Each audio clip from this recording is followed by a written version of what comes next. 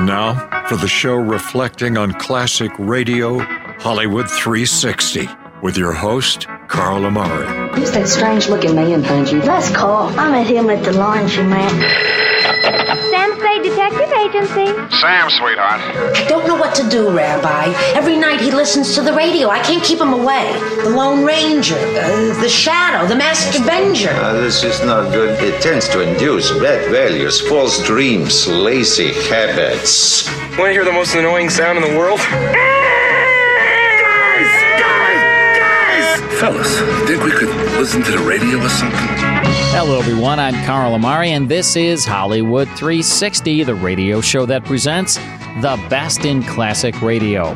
This hour on Hollywood 360 will conclude the Doris Day Show from 1952 with guests Bob Crosby and Ronald Reagan. Then we'll document a true crime case and search for clues that could solve it on Somebody Knows from 1950. By my side is my co-host, Lisa Wolf. What's up, Lisa? What's up, Carl? Hey, what's happening in Hollywood? Well, there's a newly established Live Hall of Fame. Do you know what that is? It honors artists who have made a huge impact on the live business. So we have a Grammy for recordings and Academy Awards for movies. And now we have what they call the Live Hall of Fame for artists who go out and do tours and live shows. It's a whole new award. Would we qualify? Because this is a live show. It is a live show. Do you sing? No. Then I do in the shower. Yeah. Does that count? It might. Nobody can hear me, though. Yeah, that's a problem. Maybe I should record it and then play it on the air. If you could go out and touch millions of fans with your live show, I don't want to touch them while I'm in the shower, though. That probably would touch be. them, emotionally. Some other way with a song. Some other way. So who do you think the first inductee is? He just got into this new Live Hall of Fame. He was just inducted.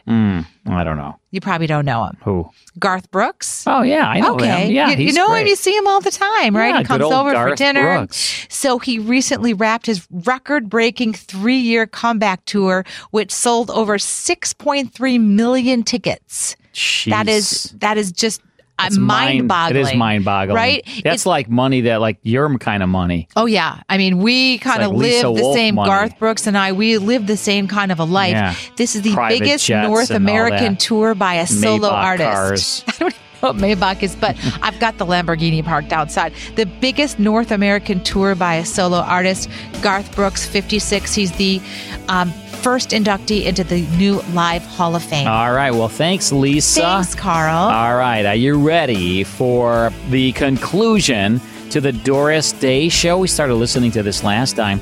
Let's go back to June 1st, 1952. Doris Day has special guests Bob Crosby and Ronald Reagan. Here's the conclusion to the Doris Day Show. Say, Bob, just what would you have done with the winning team? Well, now, if you and Ronnie will come out the ballpark, I'll show you. Okay. Take us out to the ball game. Take us out to the park. I will play Alex the pitching great. And I can be Amy, his sweet loving mate. And I will be Rogers Hornsby. Fans still worship his fame. Yahoo! So it's 1, 2, 3 strikes, you're out at the old ball game. All right, come on, you guys, come on. We're in the thick of the pennant race, and I brought old Alex out of retirement to make sure we bring that flag home to St. Louis. You guys all know your baseball inside out, so before you go out on that field today, there's one thing I want you to do. What's that, Raj? Take off those football uniforms. Okay, Raj. And there's one more thing, guys. One more thing. This game means a lot to me. If we win it, I can pay off the mortgage on my old grandmother's house. So win it for my poor old grandmother. Okay, Raj. By the way, who's playing shortstop? My poor old grandmother. Now remember, we've got to win this game and the pennant. St. Louis has been in the cellar so long, they're starting to keep score on the gas meter. Come on now, fellas. Let's get out there. Let's play ball. Amy. Hello, Alex. Amy, you shouldn't have come down here to the locker room. Well, why not? Well, you know ball players.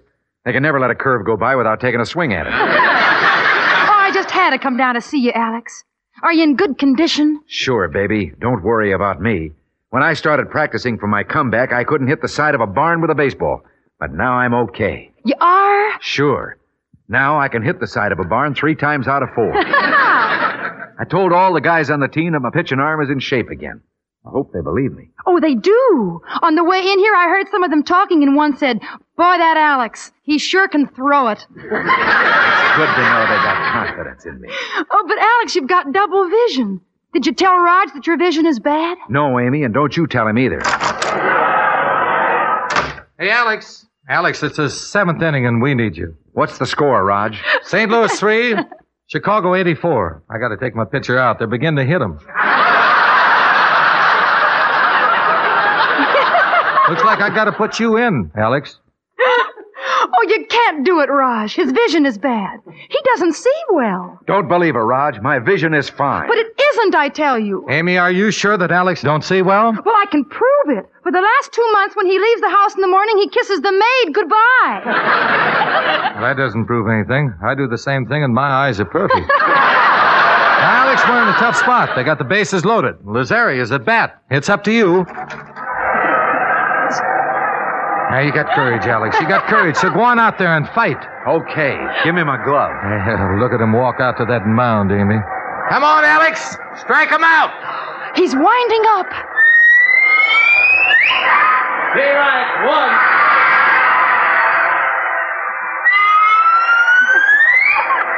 Be right,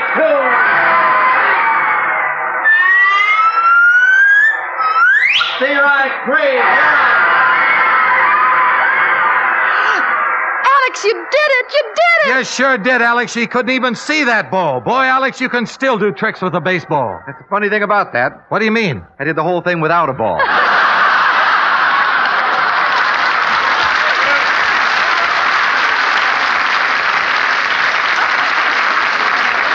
Oh, Bob, we sure had fun with your version of the winning team, but the original is a lot different, you know. That's right, Bob. It has humor, but it has a lot of other things, too. A tender love story, pathos, great characters, and the action scenes show why baseball has become the great American game that it is. I'll go along with that, Ron. The picture had something else that to me was pretty wonderful. The scene where the family gathered in the big farmhouse kitchen to decorate the Christmas tree, that was a real taffy pull. Packages were wrapped, mistletoe was hung, and Amy sang Old St. Nicholas. Remember that scene, Ron? It'll be a long time before I forget it.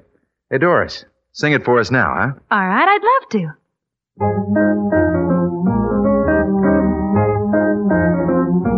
Old St. Nicholas, you're the one who jump for joy whenever oh so jolly old St. Nicholas passes by, spreading spirit with a twinkling eye.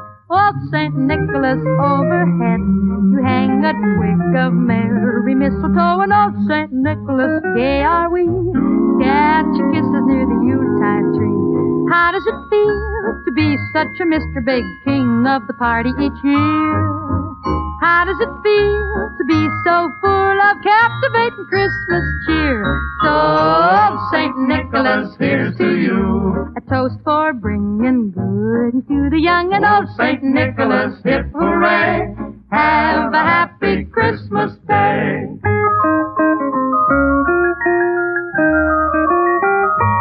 There's a merry little man we know, and to everybody's home he'll go when the weather's at a cold degree.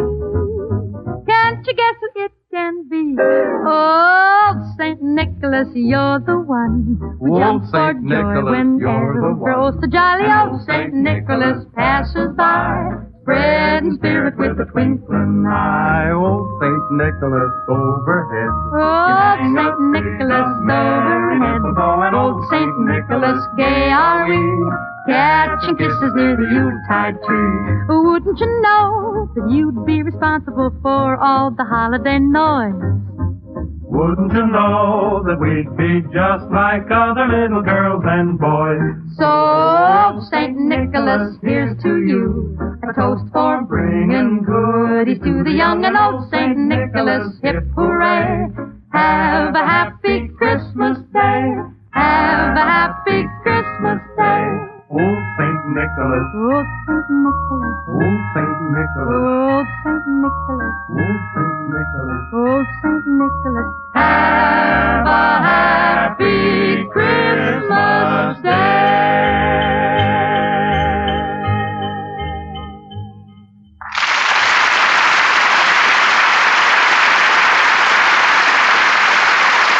fellas, I just love that song, Old St. Nicholas. But it did seem a little out of season doing a Christmas song this time of year. Well, you can make up for it at Christmas time by singing June is Bustin' Out All Over. I'm going to say so long now, Doris. Me too, Dodo. Say, I want to get up early tomorrow morning and get down to the May Company. Oh, what for? Well, you just made me realize that there's only 184 more shopping days till Christmas. So long, fellas, and thanks so much for being with us tonight.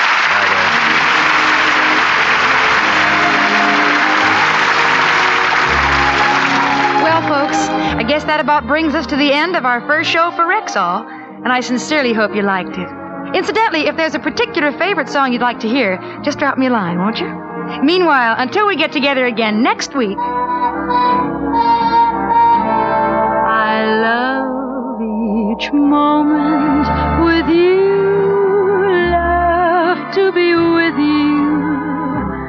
Honest, I do love to be with you, where I belong, singing my songs for you. So long, everybody.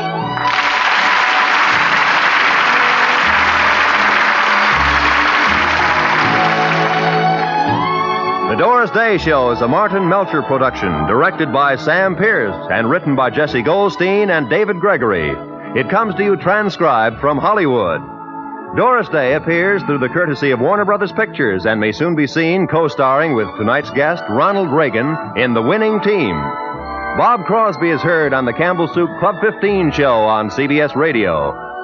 The Doris Day Show is heard by the men and women overseas through the worldwide facilities of the United States Armed Forces Radio Service. This is Roy Rowan reminding you to visit your friendly Rexall druggist. Good night. See you next Sunday. This is the CBS Radio Network.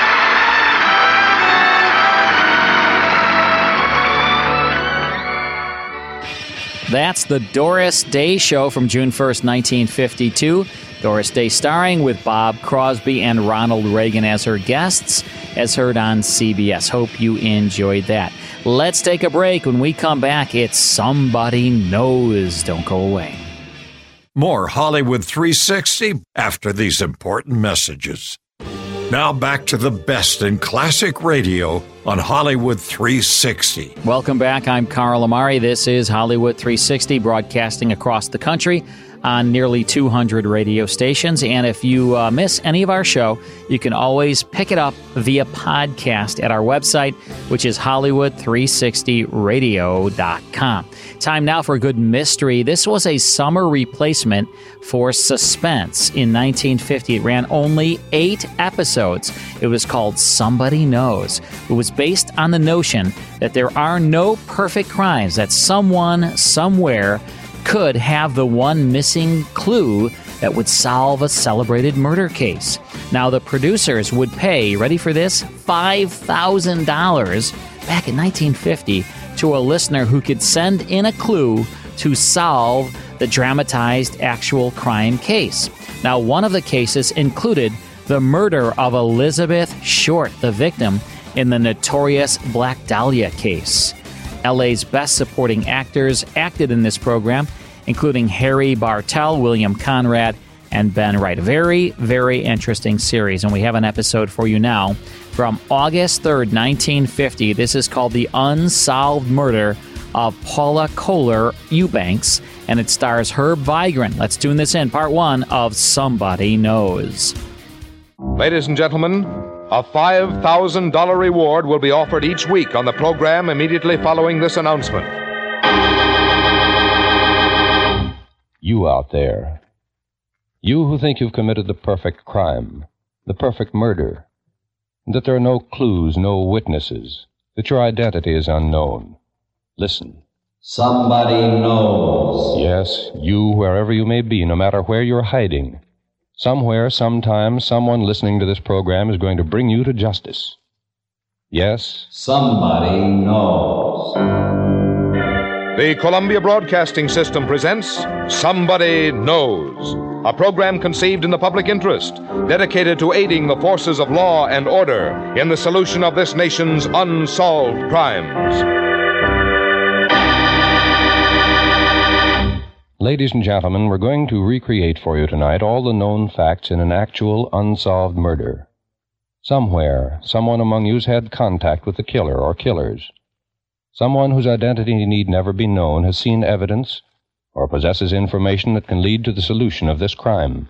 In the public interest, the Columbia Broadcasting System offers $5,000 reward for evidence or information leading to the arrest and conviction of the killer in this unsolved murder. We ask you then to please listen carefully, for you may be the one to win this reward. Somebody knows. It may be you. And now we open the files on one of this nation's unsolved murders.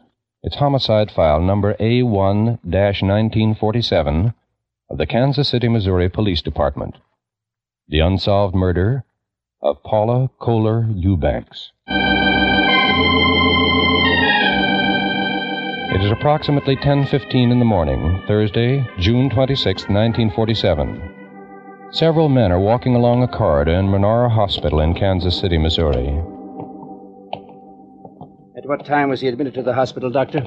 I would say it was at approximately 7:30, Mr. Kimbrough. He was in need of immediate medical attention, which we gave him.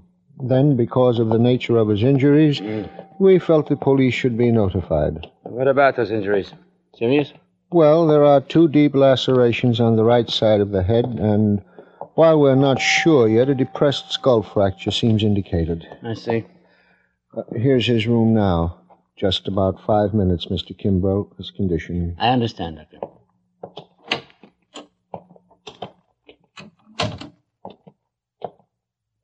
Mr. Mendoza? There are some men here who'd like to ask you a few questions. Men? Questions? Yes, Mr. Mendoza. I'm James Kimbrough, prosecutor of Jackson County. These men are Mr. Randall, my assistant, and Detectives Gibson and Miller. What is it you...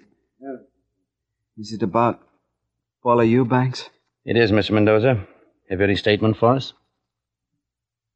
I will tell you everything I know, Mr. Kimbrough. The statement of the injured man given on the morning of June 26, 1947 at Menora Hospital, and later in more detail to Lieutenant Charles Welch at the Homicide Bureau in Kansas City, Missouri, contains in part the following information. My name is Hector Mendoza. I am 22 years of age, single, and live at the YMCA. I came to Kansas City about 1 month ago from Mexico City to obtain employment and learn the American way of tool designing. While staying at the YMCA, I had my meals at the Mayflower Grill, 403.5 East 10th Street. While eating at this cafe, I became acquainted with a waitress named Paula Eubanks. I talked and joked with her on many occasions. On Wednesday, June 25th, I asked her for a date. We made arrangements to meet each other about 8:30 p.m. at Paula's apartment. On Wednesday evening, June 25th, 1947, Hector Mendoza has his first date with Paula Eubanks. They visit several cafes and taverns, having a gay, pleasant evening, laughing, dancing, and joking. It's about 3:30 a.m. on the morning of Thursday, June 26, 1947, that they return to the Fairfield Hotel at 923 Holmes Street, where Mrs. Eubanks has her apartment. Would you like to sit out here on the porch and talk for a while, Hector? You know I would, Polly, if it is not too late for you. Oh, no. Now everything's been so nice. Here. We can sit down here. Yes, this will be very nice. Oh, it's been such a wonderful night, Hector. You're a very good dancer, you know. How could I be anything else when it was you with whom I was dancing? There you go again, saying those nice things. You know, I'm going to miss you when you go to New York. Well, you know I mean them, Paula. As Paula Eubanks and Hector Mendoza sit on the front porch of the hotel talking, a heavy-set man is walking south on Holmes Street. There's enough trouble in life. As he reaches a point opposite the hotel, he turns in, moves up the steps, and onto the porch. That is why you meant so much to me when you made me feel so much at home here in Kansas City. You're so warm and gay and laughing. You... All right, you two. Get up. The man is standing beside them. The blue steel automatic in his hand is plainly visible. I said get up. Better do as he says. Get up. Now, put your hands up. All right. I know you. You're new in town. Yes, I've been here about 6 months. Yeah. Look, my friend, why don't Stand still. Do as he tells you. Yeah. If you're gonna rob us, take what you want. Yeah. I know you, fella. What's your name? Hector Mendoza. Yeah. I know you, fella. What's your name? It is Hector Mendoza.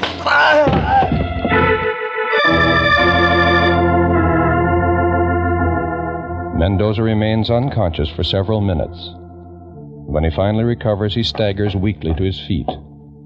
Paula Eubanks and the man are gone. Mendoza walks down the steps and out to the sidewalk. There, some distance south on Holmes Street, he sees them enter an old coupe. Then the car drives off.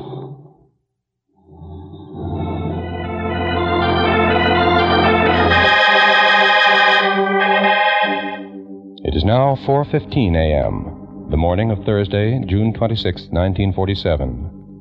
An old coupe is heading east on Independence Avenue.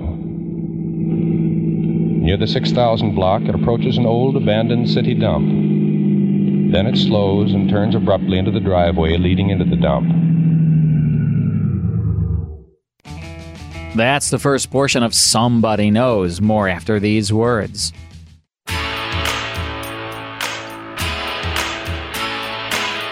Now back to the best in classic radio on Hollywood 360. Now back to Somebody Knows.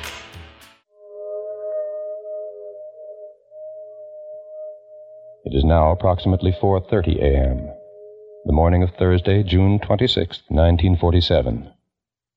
In a one-room tin shack about 10 feet square located in the city dump, Clarence Bayless, former caretaker for the city, is sleeping. Then...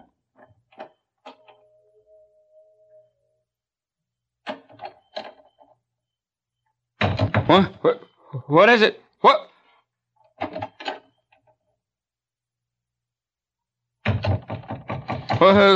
Who's there? What are you doing at that door? Clarence Bayless raises himself up in bed. There's one window in the tin shack. It's about 2 feet square and located in the upper half of the door. The chest and shoulders of a heavy-set man can be seen dimly against the darkness through that window. I said, what are you doing there? Keep quiet if you know what's good for you. I got a gun. Gun? You heard me, a gun. Take a look at it through the glass. So keep quiet. What are you doing with the door? I'm locking you in. Okay. Now remember what I said. Keep quiet, or I'll be back for you. Clarence Bayless remains in bed quietly, listening. Then, after a while, he hears the dim murmur of voices from somewhere outside the north side of the shack. The low, apparently friendly conversation continues for a short while. Then...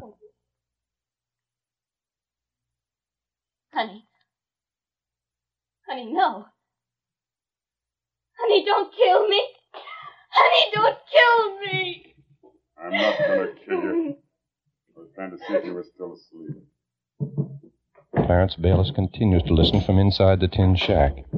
He hears a faint sound as though a scuffle is taking place somewhere. It seems to be coming from an old shed some 5 feet away from Bayless's shack. It lasts a short while, and then stops.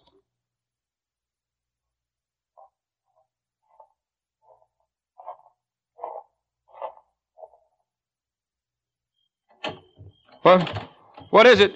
What do you want now? I just wanted to see if you were still there, minding your own business. Yeah, I'm here. Then see that you stay there. I still got that gun. See it? So stay there and keep on minding your business.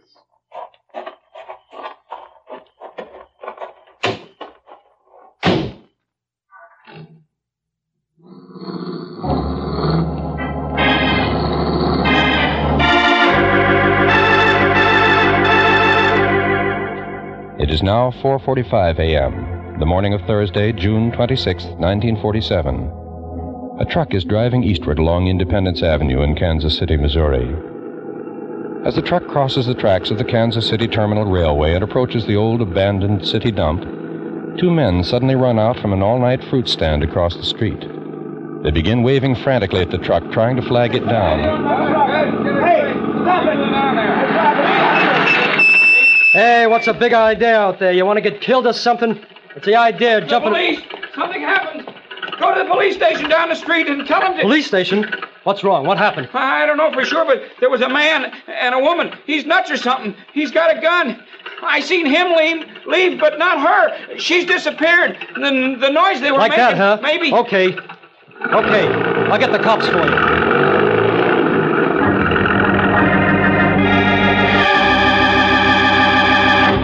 It's approximately 4:50 a.m., the morning of Thursday, June 26, 1947.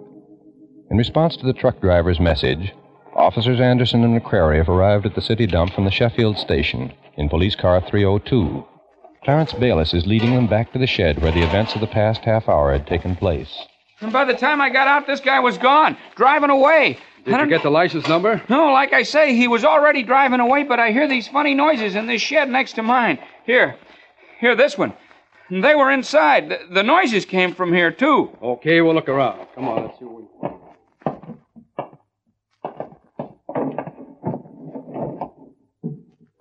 Nothing in here but a lot of junk, Bayless. You sure they were inside here? Yeah, I'm sure. That's where the noises came from. Well, there's nobody in here now. You're sure that lady didn't leave with her? Oh, I tell you, she didn't. I seen through my window. She must be around here somewhere. She must be. Okay, we'll look around. For over 10 minutes, Officers Anderson and McCrary searched that junk and debris-filled shed, their flashlights affording the only illumination. And then... Here, give me a hand with this. I think maybe... Here. Give me a hand. They start pulling apart a pile of junk at one side of the shed. They removed several tin buckets, a large sheet of plywood some 8 feet square. Finally, an old automobile seat cushion.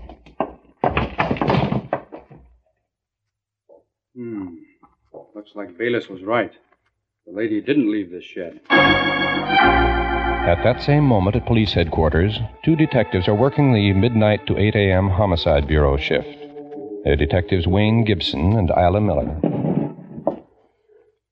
Talk about your quiet nights. This one's really dragging by. Nothing much happening for a fact, but you never know it. KGPE, Anderson, car 302. Hello, KGPE. Car 302, KGPE. Dead woman, found a dump at Independence Avenue in White. Dead woman, What Independence were you saying Avenue about in quiet White. nights? Okay, 302. Well, a guy can't be right all the time. Let's go. Detectives Gibson and Miller leave immediately in cruiser number 22 and go to the scene of the crime. Their initial homicide report, as given to Chief of Detectives Frank B. Collins, contains the following information. On arrival at Independence Avenue in White, Officers Anderson and McCrary, car 302, directed us to an old shed which is located on what used to be a city dump. Lying on the floor, we found the victim. She was lying face down. Her face was bloody, and spots of blood were around the body and on the walls of this shed. Lieutenant Welch was notified immediately, also the prosecutor's office. Within a few minutes after his notification, Lieutenant Charles Welch, head of homicide, arrived at the scene and was fully informed of the situation. What about the identification, Gibson? None made as yet, Lieutenant. Who's representing the coroner's office? Deputy Coroner Jack Gibbs. Yes, and as soon as you're through, Lieutenant, I'll send the body to the J.P. Shield Funeral Home. What about you, Kilbane? We're through with the picture. The lab men finished up, too. All right, then. She can be removed. The dispatcher is trying to get through to you, Lieutenant. He thinks he has something for you about this. Thanks, Miller. I'll take it in your cruiser.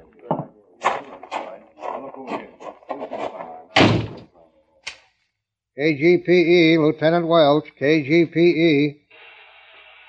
Lieutenant Welch, KGPE.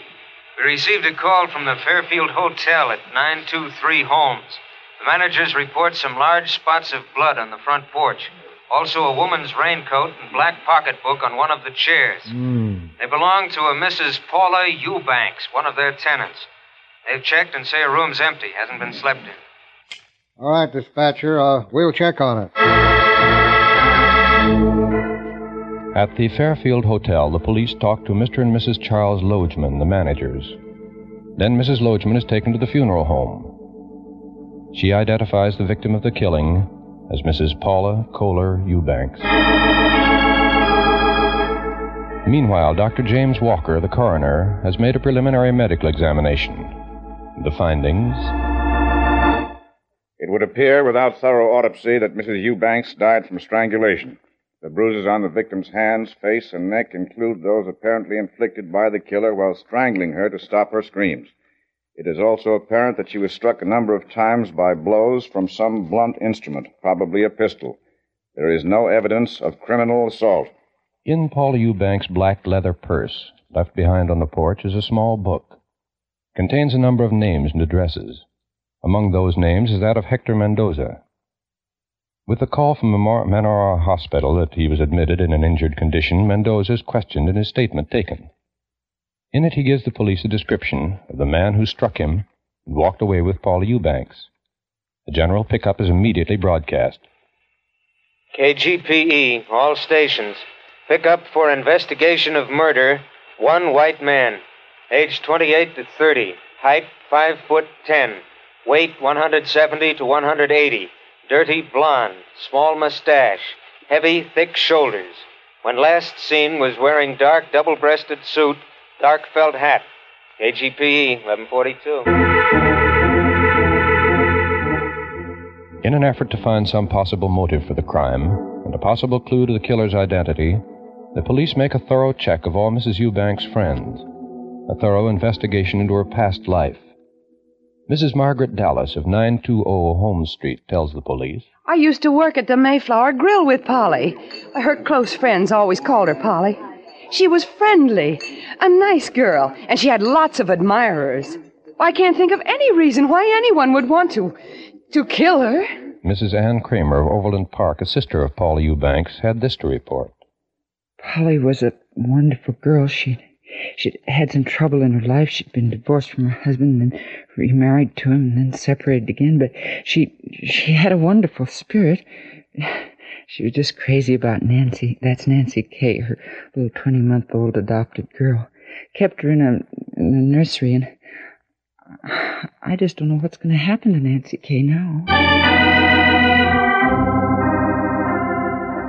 Then, a strange and unusual development takes place in the case. Mrs. Dora Ann Morrell of 908 Jefferson Street, who'd worked as a waitress with Mrs. Eubanks at the Mayflower Grill some 2 months before, pays a visit to William H. Randall, assistant prosecutor of Jackson County. Polly called to me one day at the restaurant. She had a pad of restaurant order blanks in her hand. She wrote something on the back of one of those sheets and gave it to me. She told me to read them if anything ever happened to her. Here it is. Mrs. Morrell hands over the order blank. On the back of it, Paula Eubanks had written a number of Bible references. The references were Proverbs 8:12, Revelations 3:12, Matthew 11:14, Matthew 17:10 through 14, and Mark 9:13. The prosecutor's office makes a careful study of the verses designated on the back of that order pad. Then, this statement is issued. The verses apparently were selected to be read in chronological order by listing.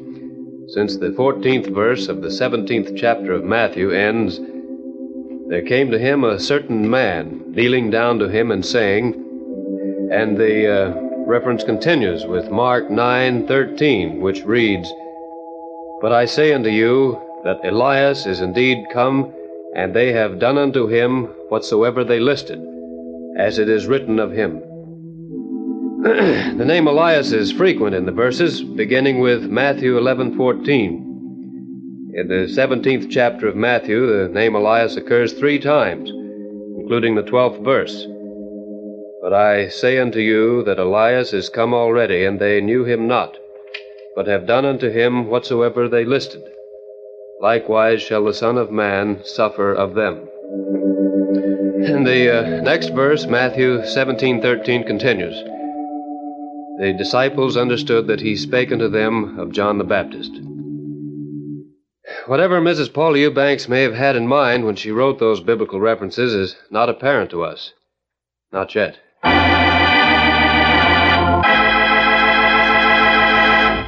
Now listen carefully, please. Listen, all of you, wherever you may be.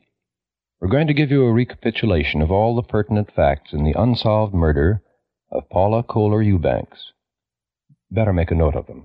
And remember, by following the instructions we shall give you in a moment, you may be the one to earn a $5,000 reward. Now, here are the actual facts in the case. Mrs. Paula Kohler Eubanks, 27 years of age, was strangled and beaten to death in an abandoned city dump at approximately 6100 Independence Avenue in Kansas City, Missouri. The time, approximately 4:40 a.m., Thursday, June 26th, 1947. Now, here is a description of the man wanted for investigation in the murder, as broadcast by the Kansas City, Missouri Police Department. Please listen carefully. Age 28 to 30. Height 5'10". Weight 170 to 180. Dirty blonde. Small mustache. Heavy, thick shoulders. When last seen was wearing dark double-breasted suit, dark felt hat.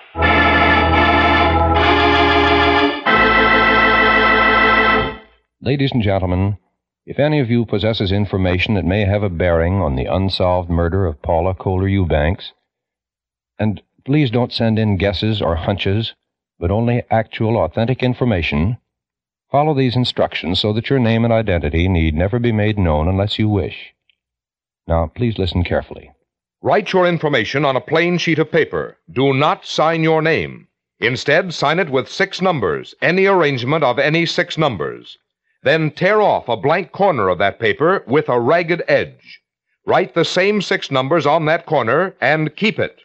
Mail the rest of the paper with the information to Somebody Knows, Hollywood, California. You need tell no one what you have done. Mail your letter to Somebody Knows, Hollywood, California. And if the information you've supplied leads to the arrest and conviction of the killer of Paula Kohler Eubanks, we'll announce your signature number on this program. Then, if you don't want your name to be known, go to your lawyer or your doctor, your priest, minister, or rabbi, and have him present the torn corner of the paper to any CBS station. In this way, you do not need to appear in person. If the torn corner matches the original paper containing the information, the $5,000 reward will be yours. Remember, you, wherever you are, you whose name need never be known, may win a reward of $5,000. Next week at the same time, we'll present another true case history of unsolved murder. It's homicide file number HF12342 from the records of the Boston, Massachusetts Police Department. The unsolved murder of Samuel I. Parris. You out there. You who have murdered in cold blood and think you've gotten away with it. Listen. You cannot escape. There is no perfect crime. Remember, you are not unknown. Somebody knows. Tonight's case was written by Sidney Marshall from information in the files of the Kansas City, Missouri Police Department. Research was by Maurice Zim. Music was composed and played by Milton Charles. Somebody Knows is a James L. Safier production in association with CBS by arrangement with the Chicago Sun-Times and is based on a copyright owned by W.L. Finstad. It was narrated and directed by Jack Johnstone.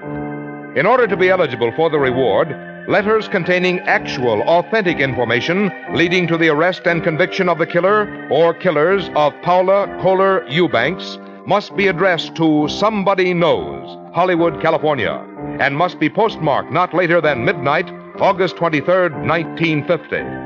Arrest of the guilty person or persons must occur within 90 days of that date, and conviction must be within 1 year of tonight's broadcast. If more than one person gives the information leading to conviction, our judges will divide the $5,000 reward among them in proportion to the importance the judges attach to the facts supplied. And in this, the decision of our judges will be final. Until next Thursday at the same time, this is Frank Goss saying good night. And remember, somebody knows. Now stay tuned for Casey, Crime Photographer, which follows immediately on most of these same CBS stations. This is CBS, where you'll find Arthur Godfrey's daytime program every Monday through Friday on the Columbia Broadcasting System. And that's Somebody Knows from August 3rd, 1950, with the unsolved murder of Paula Kohler Eubanks, starring Herb Vigran. That was sustained over CBS. Hope you enjoyed that. Let's take a break. Then it's more here on Hollywood 360. More Hollywood 360 after these important messages. Hi, this is Sarah Knight Adamson. I'm the national film critic for the website sarahsbackstagepass.com. I'm a member of the Broadcast Film Critics Association in LA and a voting member of the Critics' Choice Film Awards. Coming up next, you'll hear a film review of a movie that's playing near you. Red Sparrow, rated R, is based on the novel of the same name. Jennifer Lawrence stars as a Russian operative, a life and profession she did not choose. After a career-ending fall as a ballerina, she had no choice but to enter a dangerous world of seduction and betrayal. Let's take a listen. I was told to take a man to a hotel. They said he was an enemy of the state. Take off your dress. And in exchange, my mother would get the doctor she needed. Instead, they cut his throat. The film is directed by Francis Lawrence, who also directed Jennifer Lawrence, no relation, in 3 of the 4 Hunger Game films. Here's another clip. She's a sparrow. You only marry because of what you can do for them. Work with me and make these men pay. You are better at this than any of us. Your only problem is you have a soul. The bottom line? I'm out. 2 stars out of 4.